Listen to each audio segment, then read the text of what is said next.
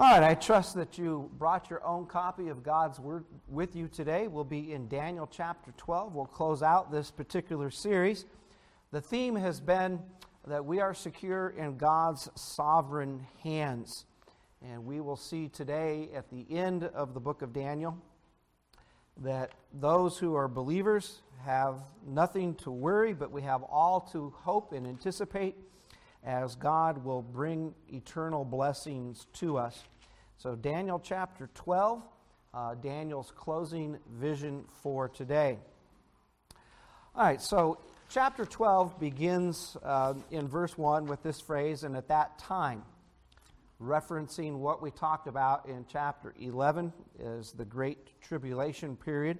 So chapter 12 has these 4 points that we'll look at today. A great time of persecution of Israel, a resurrection for Israel, a final judgment or purification of the nation, and then a final eternal blessedness of Israel. Many years ago, a pastor preached a message. It was entitled, "What Shall the Righteous Do?" Well, he answered that question in his own sermon with, well, live righteously, of course. So in wicked times, and by the way, do you think we are living in wicked times in our own nation? What do?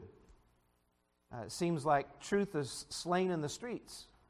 And if you try to bring up truth to people, they like to dismiss it and say that's not valid. Of course, the truth is truth no matter what opinion is, right? But it seems like God is being set aside. So what do we do as God's people in this time? Well, we're going to find out, like Daniel, just continue to live a righteous life. Live righteously. And keep on going. And so we'll be going on being righteous, of course. And so back in chapter 11, verse 32, when all of the trouble was introduced in the vision, it says this, "And such as do wickedly against the covenant shall be corrupt, but the people that know their God shall be strong and do exploits." So the world around us may not know God, but we can still trust Him and go to work for Him. We can still do our exploits, and we can still bring Him honor and glory. So let's look today here, first of all, at the great persecution of Israel.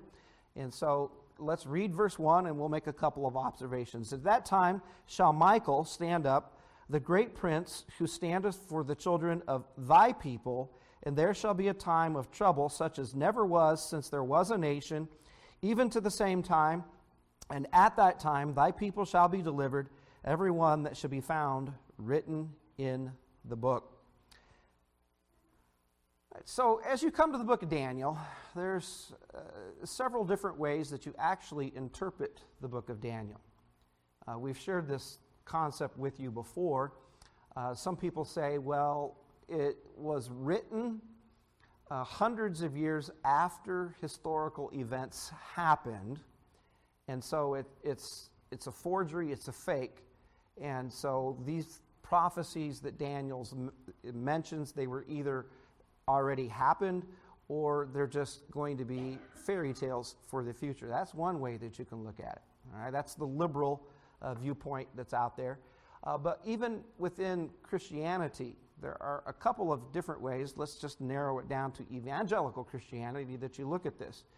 You say, well, the church has replaced Israel. And so when you read verse 1, you read it this way. The church is going to go through a great time of tribulation.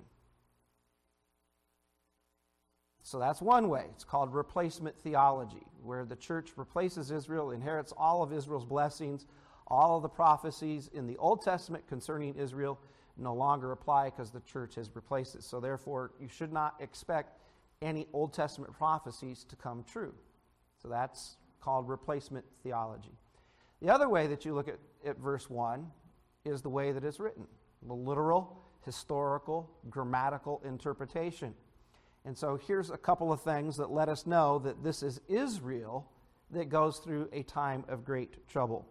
Notice the phrases here. The children of what? Thy people. Well, who's Daniel's people? It's the Jews, all right? Now, that's an unusual phrase for us, but if you ever spent time in the South, you know that your family or your kin are called your people, all right? So, yeah, we got together with our people for Thanksgiving, all right? And so here, God's people in verse 1 is not the church, it's the Jews, all right? Now, also notice this. How else can we just move beyond that and make that even more specific? The next phrase, such as never was since there was a nation, okay? So the nation of Israel. So a particular people and an ethnic group. So we have a couple of things to look at here under this point of a great persecution of Israel.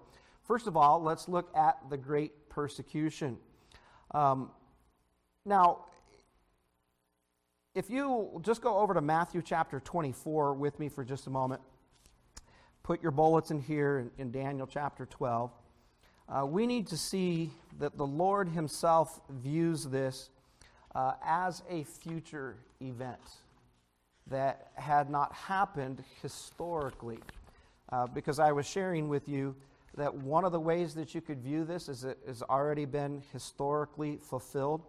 But in Matthew chapter 24, we'll see that Jesus takes this as yet a future event. Matthew chapter 24, let's go down to verse 21, and I'll eventually get there. All right, verse 21. For then shall be great tribulation, such as was not since the beginning of the world, to this time, no, nor ever shall be. All right? Now, how do we know that Jesus is referencing the book of Daniel and the great tribulation? We'll jump back up to verse 15. When ye therefore shall see the abomination of desolation spoken of by Daniel the prophet, stand in the holy place, whosoever readeth, let him understand. And then he warns them, run. All right? And that is going to be a time of great tribulation for Israel. Israel has gone through great tribulations down through the millennia. When I visited, I think it was in 2008, there was a particular t-shirt that I wanted to buy. I should have bought it, but it listed on the left-hand side all of the nations through the millennia that had attacked Israel. And then on the right-hand column it says they lost, or they're no longer a nation, all right? And so every nation that attacked them on the left-hand side, the outcome of that nation on the right-hand side, and the bottom, the phrase was, they always lose, so let's feast, all right? So they were having a good spirit about that, but nonetheless, that does not diminish the persecution that the Jewish people have always faced. Even in our own country, there was really a strong anti-Semitic viewpoint. It was not until President Truman that the United States began to recognize the Jewish people, and then in 1948, when Israel started becoming a nation and so forth after the Second World War, that we finally took their side in the United Nations. And perhaps that's why God has blessed us post-World War II as a nation, because we have stood with Israel. But in society today, do you hear that phrase, anti-Semitism? Raise your hand if you hear that phrase. All right, that just means that you're prejudiced against Jewish people just because they're Jewish. We have members in Congress that are that way. But in society, so many people just hate the Jews. All right, so there's no place in the Church of Jesus Christ for hating his people. That actually, if that's true of you, that you just dislike Jewish people just because they're Jewish, then you need to repent of that sin. You need to get that right, because you're going to miss out on God's blessing. Genesis chapter 12, God told Abraham, I will bless those that bless you, and I will curse those who curse you. So your hatred of Israel will bring God's curse upon you. Now, does that mean that Israel as a nation politically always does things correctly? Well, no, all right? But generally speaking, we can't have a hatred in our heart for Jewish people. We might disagree with them politically, but we can't have a hatred in our heart where we want to go around and do ethnic cleansing. Now, we can think of the Holocaust. 6 million Jews. You realize there are some people that deny that ever happened? I just don't know how they can arrive at that. That was a time of great tribulation upon Israel. But if you're looking at the words of Jesus, he says, when Daniel's prophecy becomes a reality and you see the abomination of desolation set up in the temple, you know that a time of trouble for Israel is going to come that has never been. So this is why I say the Holocaust is not as bad as it's going to be for Israel. And that's the sad thing, because I just shared with you not to be anti-Semitic in your heart. Well, the world hates Jews, and the devil stirs them up. And they will try to cleanse them off of the face of the earth, like Nasser, the Egyptian president, did in the 1960s. He said, we'll wipe Israel off the face of the earth and drive them into the sea. Well, he died shortly after that. So here, Jesus says this is a future event. When you see what's going to happen in Daniel's prophecy, when that stands. By the way, what is that? All right. Well, the Jewish people have the 10 Commandments. You shall have no other God before me. You shall not make any graven image. And so when the Jewish people see a graven image standing up in their temple being worshipped as God, it's going to click with them. Something's not right. And then they're going to be driven into Scripture, and they'll run as this time of trouble is put upon them. Listen to the time of trouble that has happened to Israel. This is the book of Zechariah, chapter 14, verse 1. Behold, the day of the Lord cometh, and thy spoil, that's the spoil of Israel, shall be divided in the midst of thee, for I will gather all nations against Jerusalem to battle, and the city shall be taken, the houses rifled, and the women ravished, and half of the city shall go forth into captivity, and the residue of the people shall not be cut off from the city.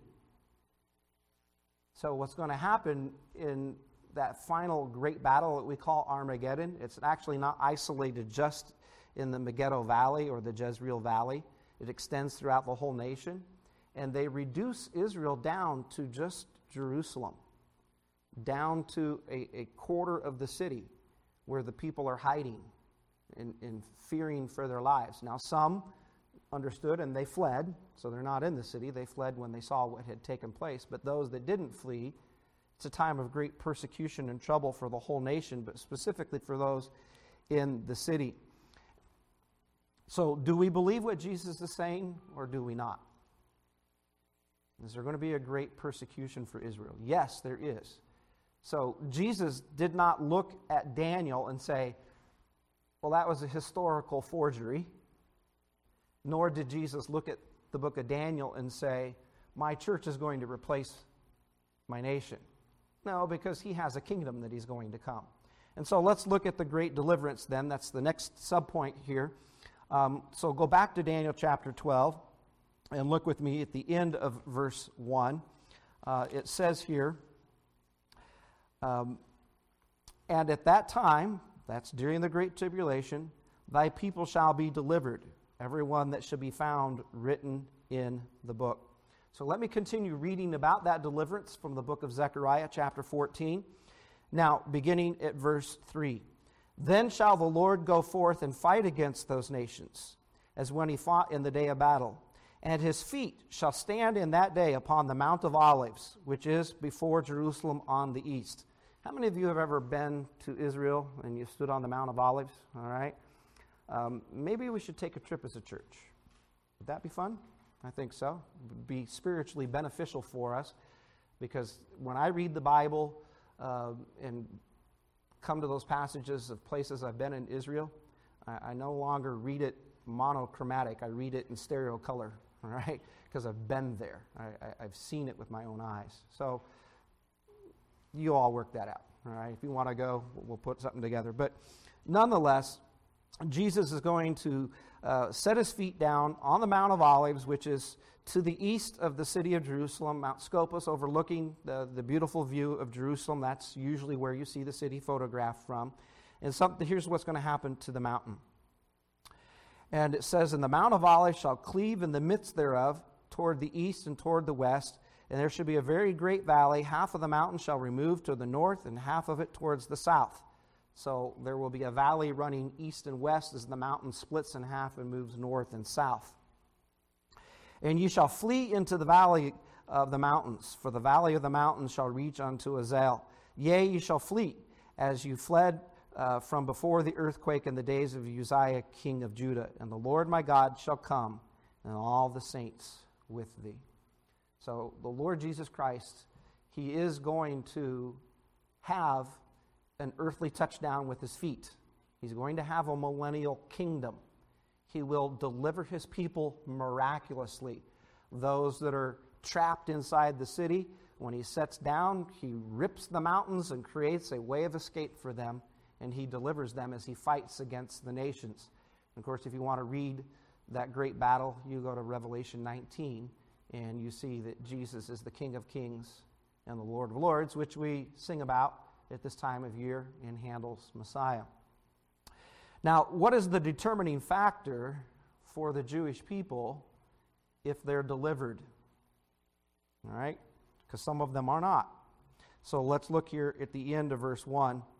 "Everyone that shall be found written in the book." All right? Let's go over to Exodus chapter 32, and we've got to trace this phrase down for just a few minutes. What is this book that is being referenced? So Exodus is your second book in your Bible, chapter 32. We'll see Moses in prayer for the people of Israel and his request to God concerning himself. Exodus chapter 32, verses 31 through 33. "And Moses returned unto the Lord and said, O this people have sinned a great sin, and have made them gods of gold. Yet now, if thou wilt forgive their sin, and if not, blot me, I pray thee, out of thy book which thou hast written. And the Lord said unto Moses, Whoever has sinned against me, him will I blot out of my book." So their name is in God's book. Whoever's written in his book, they're delivered. But God says they can be blotted out through sin. But Moses is saying in prayer, God, if you won't forgive their sin, then please remove me from your book of life. That's strong intercessory prayer. Do you pray for the rebellious that way? Or do you usually pray, Lord, smite them! Get them right with you! Do something hard! Give them a flat tire! You know? And you're praying for that rebel, that God's going to break them, right? Well, do we pray for the rebellious that God would forgive them, and if God won't, then please remove me from your book of eternal life? Wow. Moses knew how to pray for the people of Israel. Let's go over to Psalm 69.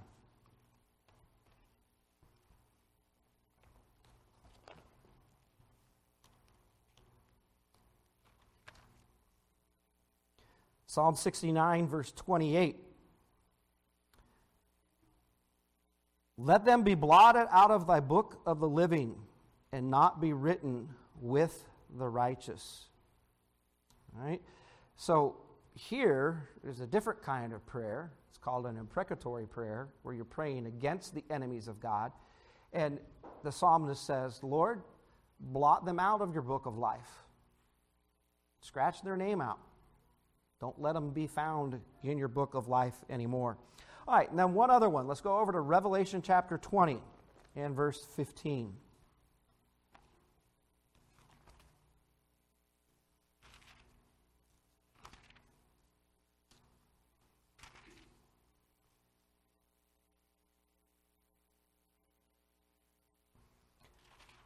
Now, for those of you who have heard a lot of preaching on chapter 20, specifically in the context of the millennium being 1,000 years, you've been taught correctly.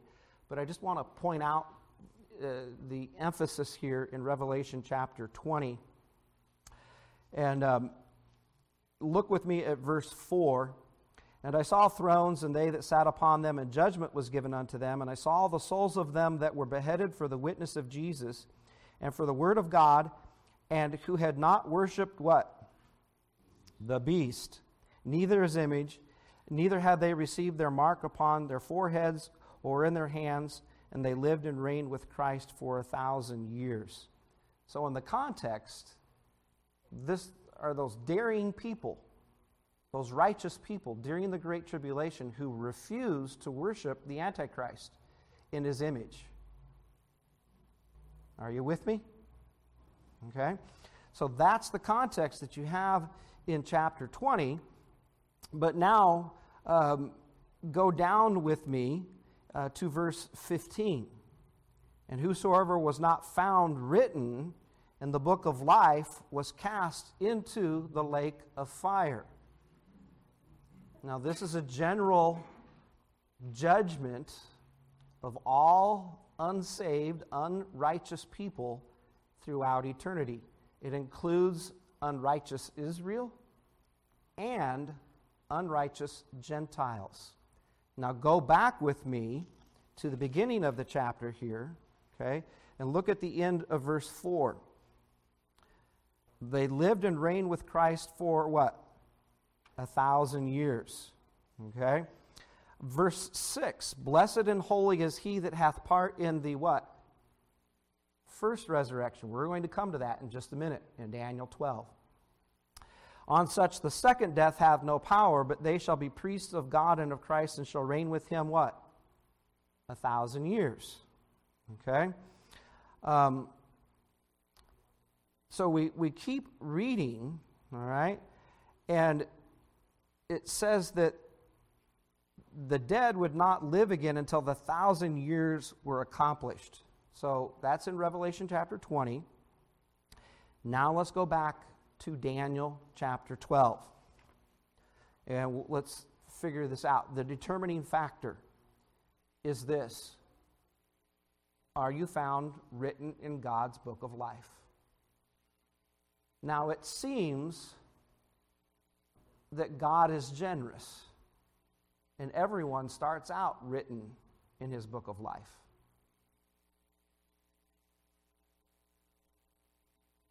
Because Christ died, according to Romans chapter 5, for the sins of all of mankind. Then how do you get your name blotted out of the book of life? Well, it's already been mentioned, through sin, and the greatest sin is that of unbelief. So I cannot say dogmatically when you're blotted out of God's book of life, but we know that it is appointed unto man once to die, and after this, the judgment. So during your life, you must make a decision for Christ. If you don't, then that is the ultimate sin, and you'll be blotted out of God's book of life, whether you're a Jew or a Gentile. So I urge you, I plead with you today, put your faith in Christ. Turn away from whatever you've been trusting in and turn to Christ. Change your mind. Believe what God says. Embrace Christ as your Lord and Savior. That's the determining factor for all of eternity. So now let's jump down to verses 2 through 4, and let's discuss the second point here. So you can flip the screen here. And so the resurrection for Israel, you're ahead of me. Okay, verses 2 through 4. And it says, this is the phrase that I want us to catch. And many of those who sleep in the dust of the earth shall awake, some to everlasting life, and some to everlasting shame and contempt. All right, so here's what I'm going to try to show you. From Daniel 12 and Revelation 20, blessed is he in Revelation chapter 20 that takes part in the what? first resurrection. Now, not first in time sequence.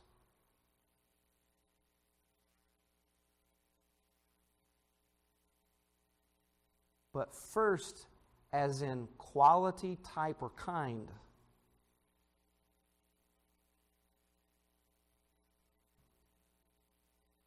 If you have that kind of resurrection, then over your life, the second death has no power. So, the first resurrection that's mentioned in Revelation 20 is the kind of resurrection that is mentioned here in Daniel chapter 12. Many of those who sleep in the dust of the earth shall awake, some to everlasting life. Hey, I claim Titus chapter 1, verse 2 as my life verse. In hope of eternal life, which God, who cannot lie, promised before the world began. Verse 2, and he has counted me and made me faithful minister of the word of God. You see, this was the struggle of my heart as a teenager and young adult. At the age of 20, I finally settled my salvation and really believe at the age of 20 is when I repented and put my trust in Christ. But I struggled with, well, am I secure in Christ? And this was the verse in Titus that God gave me, in hope of eternal life, which God, who cannot lie.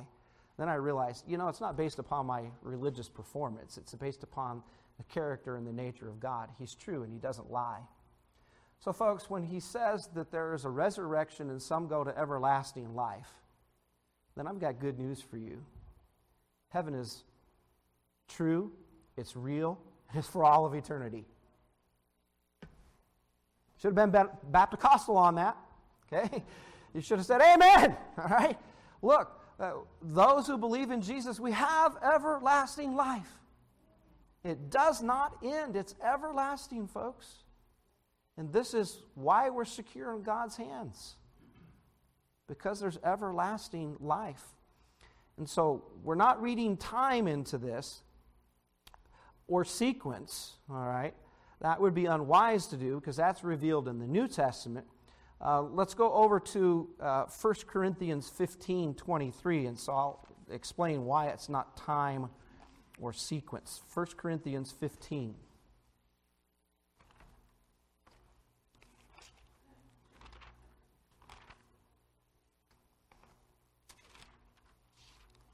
All right, 1 Corinthians 15 is the great chapter on the resurrection. Paul had been preaching the Corinthians, and he says, if there is no resurrection, then we of all men are most miserable. Our life would be vain. All right? So when Easter rolls around in a few months, people think, that's just silly to believe in the resurrection, that you're actually going to rise again after death. Because once you die, well, you just dissolve into the dust of the ground, and that's it. And that's not what God says. All right? And he showed us that that's not what is in mind, because in 1 Corinthians chapter 15, verse 23, it says, but every man in his own order, Christ the firstfruits, and afterward they that are Christ's at his coming. Then cometh the end, when he shall have delivered up the kingdom to God, even the Father, when he shall put down all rule and authority and power. For he must reign till he hath put down all enemies under his feet. The last enemy that shall be destroyed is death. Listen, we go into the grave. We don't know when that's going to be. I hope the Lord gives you a long and prosperous life. I hope I have that too. But we just don't know what a day brings forth. But as a believer, if we sleep and we're in the dust of the earth, we'll be awakened. We'll have a resurrection to everlasting life because, number one, Jesus was the first. And that's what 1 Corinthians 15:23 says. He's the first fruits. First fruits is a Jewish terminology that the Jewish people, when they saw their grain or their fruit trees producing fruit, they would take it into the temple and present it to God first in anticipation that the rest of the harvest would follow. So by faith, they gave God the first fruits, and then they waited for God to bring in the harvest. So Christ is the first one that is presented to the Father as being alive out of the grave, out of the dust of the earth, waiting for the rest of the harvest, you and me, believing Israel, to be pulled out of the graves. Now, specifically, this is a resurrection, but for Israel, for their people. And so there is a resurrection for Israel. They shall awake. There are other passages, such as Ezekiel 37. You remember that story? Ezekiel the prophet sees all the dry bones. They're laying in the valley. And I mean, it's like a really scary dream if you look at it, right? And read it. All of a sudden, these bones, they begin to come out of the ground and out of the grave, and then these skeletons get assembled. And there's skeletons laying there. Well, then all of a sudden, tendons start attaching all the bones together, and the flesh starts to cover them up. And then there's all these dead bodies laying in this valley that Ezekiel sees. And so, what's the difference? Whether they're bones or dead flesh. They haven't rotted yet, right? But they're not alive. But then something wonderful happens. God says, shall these dry bones, these dead bones, shall they live again? Ezekiel says, well, you know that answer, God. And then God breathed into all those dead people the breath of life, and they were standing and breathing and living again. Listen, folks, you might dissolve into the powder of the earth. You might be incinerated in some kind of an accident, but God can still pull you all back together. Whether you're dissolved in the ocean water, or you burned in a fire, or some other horrid way. I mean, dying's dying, right? But God's going to bring you out of the grave if you trust in the Lord Jesus. And so there is a resurrection. We shall awake. And so there is a resurrection of everlasting life. And so specifically in Revelation 20, verses 4 and 5, it's not first in time or in sequence, but in kind or type. It's the kind of resurrection that you will have. Because there's another kind of resurrection that's mentioned here in Daniel chapter 12, verse 2. Let's go and look at that. Daniel chapter 12, verse 2, and many of those that sleep in the dust of the earth shall awake, some to everlasting life, and some to what? Shame and contempt. Oh, why didn't I believe?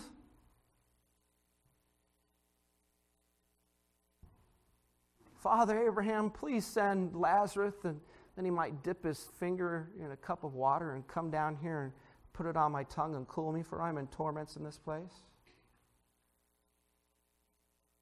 No can do. Between us and you is a great gulf fixed that no one can pass back and forth. Regret, shame, contempt. Folks, just as heaven is real, hell is real. Now, you know me. I'm not a Bible pounder and screamer and yeller. You know, I don't slam my Bible and preach hellfire and brimstone every Sunday at you, because I just don't believe that's the way Jesus preached. I don't think that's the proper demeanor for preaching. But that doesn't change the fact that hell is real, folks. It's a real place. It's not just a state of mind. It's not just bad karma. It's not bad events that happen to you. Okay? Eternal hell is described in the Bible as Gehenna, a lake of fire. Jesus described it as a fire that is never quenched, where a worm can go and never be consumed. And the man in Luke 16, he died physically, but he woke up spiritually in hell. And he was in torments in this place. Folks, Jesus loves you so much that he died on the cross so that you don't have to go there. Will you believe on the Lord Jesus today as your Lord and Savior? You see, Jesus did not create hell for people.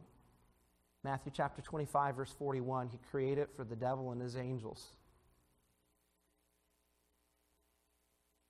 He wants you to be in the book of life by putting your faith and trust in him. The Bible tells us the Lord takes no pleasure in the death of the wicked. God is not some sadistic, vengeful, hateful God that looks at a human being and says, "Go to hell!" and then laugh at us.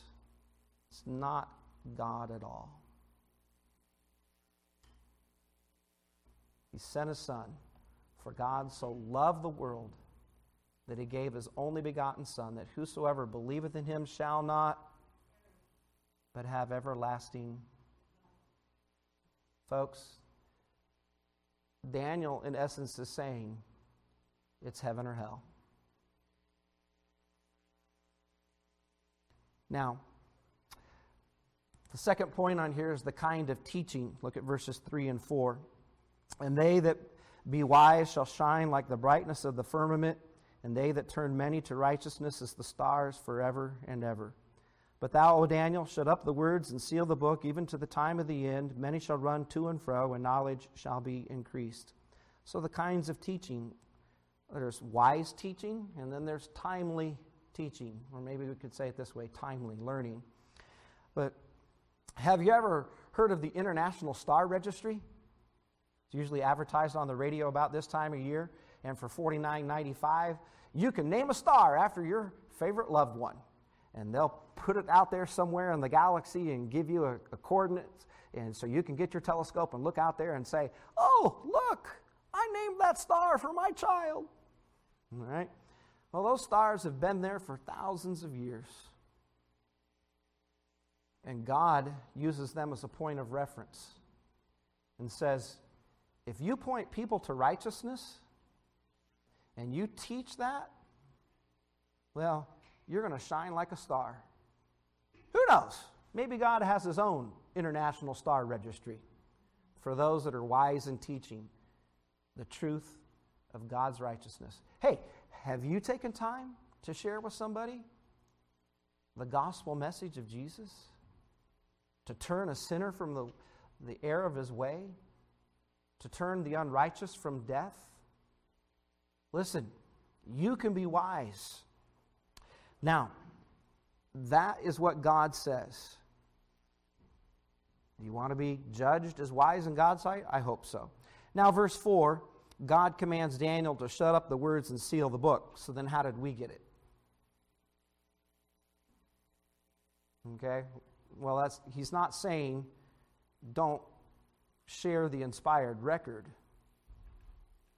but rather the understanding. Because here's what's going to happen. In a timely manner, even to the time of the end, during that great tribulation, the Jewish people specifically will be looking for the knowledge and the truth. And they're going to be running to and fro to try to find it. Now, look, I've heard it preached this way. We live in the age of information, and we've got Google now, right? I don't think God intended that Google is the interpretation of this passage, all right? I don't think that's the way that's supposed to be, all right? Whatever search engine you use, if it's Bing or Yahoo or, whatever. No, that's not the age of information that's intended here. It's the information contained in Daniel's prophecy. Because Jesus said in Matthew 24, when you see, understand. It's going to click. That's the hard thing about life's lessons, is your teachers, your employers, even your parents can tell you something, and it just goes, and later in life it's like, bah! Oh, yeah, I heard about that once. Why didn't I listen? Right? And so all of a sudden that knowledge becomes useful because of the time in your life. Well, that's exactly what's happening here. The Jewish people have heard the gospel message. Their Messiah has been presented to them. Whoosh, over their heads. But during that time of great tribulation, I get it. I understand. That's what it means. All right? So in a timely manner, they'll understand the teachings of Daniel. They're going to be searching for answers to the devastation that's happening to them as a nation. They'll discover the increased knowledge through Daniel's preserved book. All right? All right, let's move on to 5 and 11 quickly. So the big idea here, once again, is that you're secure in a God's sovereign hands, or a sovereign God's hands. And we don't need to be afraid of this. But here's our third point, the final purification of Israel, verses 5 and 11. Then I, Daniel, looked, and behold, and there stood two others, two angels, the one on this side of the bank of the river, and the other on that side of the bank of the river.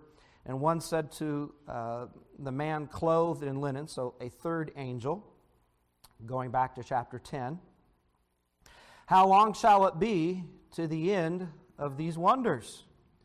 And I heard the man clothed in linen, who was above the waters of the river, when he held up his right hand and his left hand unto heaven, and swore by him who liveth forever, that shall be for a time, times, and half. And when she hath accomplished the breaking up of the power of thy holy people, all these things shall be finished. And I heard, but understood not. And then I said, O my Lord, what shall be the end of these things? And he said, Go thy way, Daniel, for thy words are closed up and sealed till the time of the end.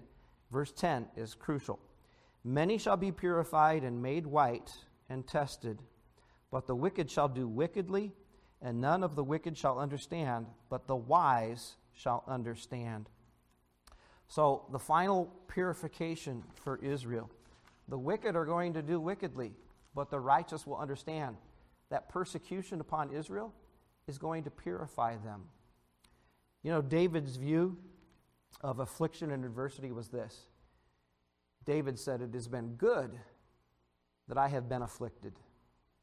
Before I was afflicted, my heart went astray. Now, I've shared with you this setting and story before, but there was a time in life in ministry where there was great trouble in the ministry. And I felt like that was affliction. And I looked at my life and did some evaluation, some introspection. And I said, you know what? God, this trouble is actually a good thing for me because it's driving me back to you in dependence. So when you get into that time of trouble in your life, maybe it's never been this bad in your life, what should you do? Give up on God? Or say, God, purify my heart during this time of affliction, adversity. Drive me back to you. Purify me, Lord. I remember one of the saddest events that happened in my previous ministry was a 2-year-old boy died. Rare blood disease. And they didn't know that he had it, and just a common cold triggered that autoimmune response. And as that boy was suffering and dying in the hospital, they did the blood test on the newborn baby. And the newborn baby had the same infection that his 2-year-old brother had. And so he had a bone marrow transplant as a baby, and he's doing just fine. But the grandparents, in tears, came and said, Pastor, it's because of this in my life, or it's because of that in my life. I said, no, it's not because of that. You're not at fault for your grandson dying. But here's what you can do with the pain and the grief that you're experiencing. The introspection is okay. It's good. So get those things right that you know in your conscience need to be made right. But just know that you didn't cause his death because of your sin. Why do we know that? Well, because the Bible says that the Son does not suffer the punishment of the sins of the Father, nor the Father the sins of the Son. Every soul that sins shall die. So if you're going through adversity and persecution, don't faint. Learn from it. Be wise. Let God purify your heart. Now, there's a parallel verse to this in the book of Revelation. So let's go back to Revelation once again, and I want to show you that. Let's go to Revelation chapter 20.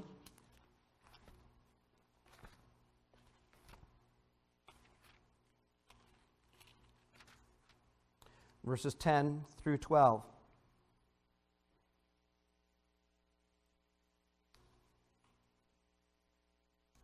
Let's see, may it have the wrong reference there.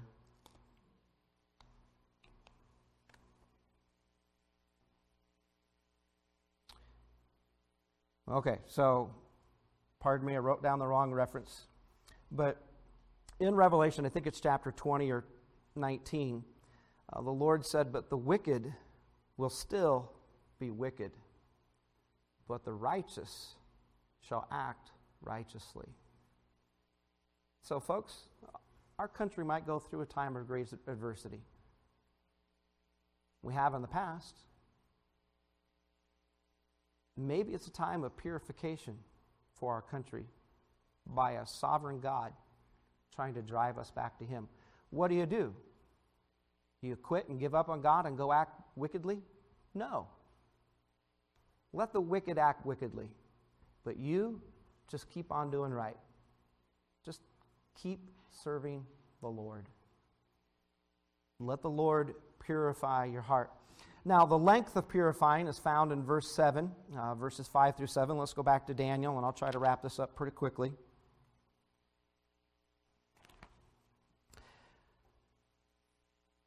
So, one angel was asking the other, "How long shall it be to the end of these wonders?"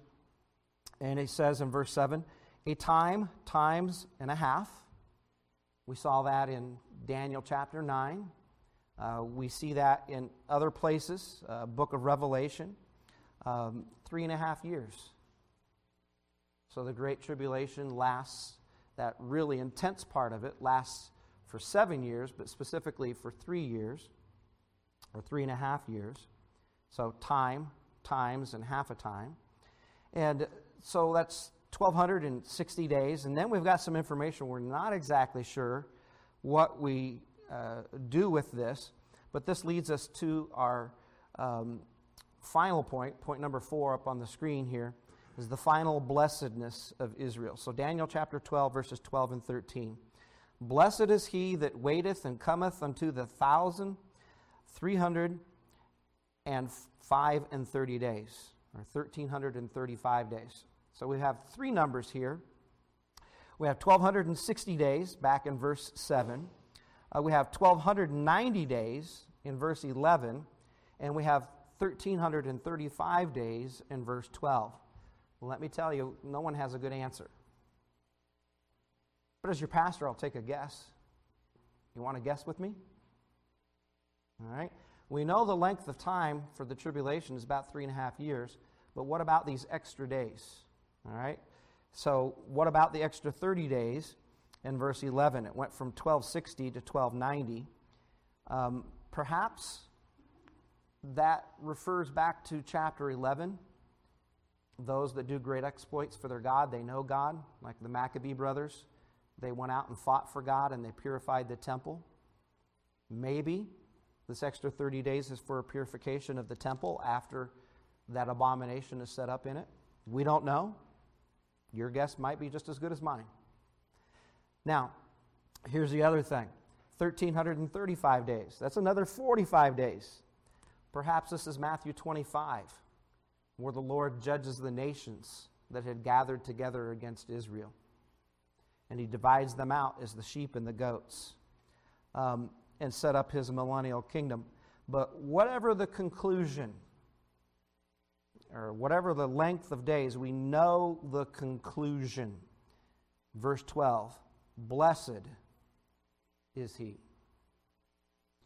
Trusting in God will never disappoint you.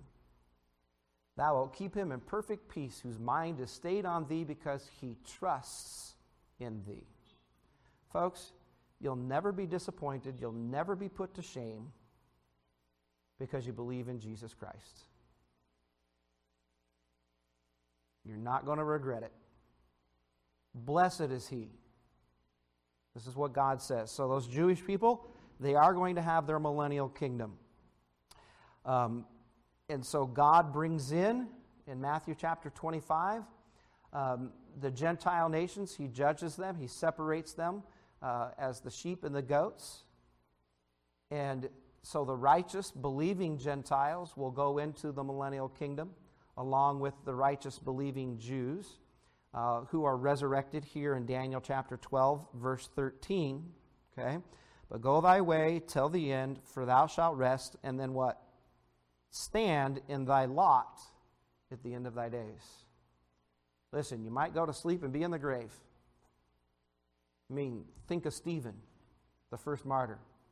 He's been in the grave for 2,000 years. But one day, he's going to be on his feet again. He's going to stand in his lot. That's the place that God has appointed for him to be. Hey, listen, your God-appointed place to be as a believer is to rule and reign with him for 1,000 years in his millennial kingdom. The church will be resurrected in 1 Thessalonians chapter 4, verses 13 and 18. The tribulation saints are resurrected in Revelation chapter 7, verse 14. So Christ the first fruits, and then those in order that are Christ's. So there's different times of resurrection, but only two kinds, folks. Unto life or unto everlasting shame and contempt. Today, if you search your own heart, where are you going to spend eternity? Jesus loves you and wants you to spend eternity with him. Will you today turn away from whatever you think is good enough? Say, God, I've sinned. You're right, you're holy, you're just. So I will turn away from my own righteousness and turn to the righteousness that you have provided in Jesus. And I will embrace Jesus, his work on the cross for me, his resurrection to save me, because a dead Savior can't save you. But he's a living Savior because he came out of the grave. And if you call upon his name, the Bible says, for whosoever shall call upon the name of the Lord shall be saved. With every head bowed and every eye closed, just know that we are secure in a sovereign God's hands. He has predetermined the end of time. If you believe in him, even though you might die, you'll stand again on your own feet because he will raise you from out of the grave. If you have that first kind of resurrection to everlasting life. You have everlasting life by believing, trusting in Jesus Christ. You say, yes, Pastor, I would like to believe in the Lord Jesus Christ today as my Savior. I would like to receive his gift of everlasting life. Would you indicate that just by lifting your hand and say, yes, pray for me. I would like to be saved today. I'd like to receive his gift of everlasting life. Yes, I see that hand. Is there anyone else? All right, I see that hand. So for those of you who raised your hand, it's very simple. It's A, B, C. A, admit you're a sinner. You cannot save yourself. It's B, believe on the Lord Jesus Christ. He's the solution for your sin. Trust in what he did for you on the cross. And then it's C, call on his name. So you actually have to ask here, folks. For whosoever shall call upon the name of the Lord shall be saved.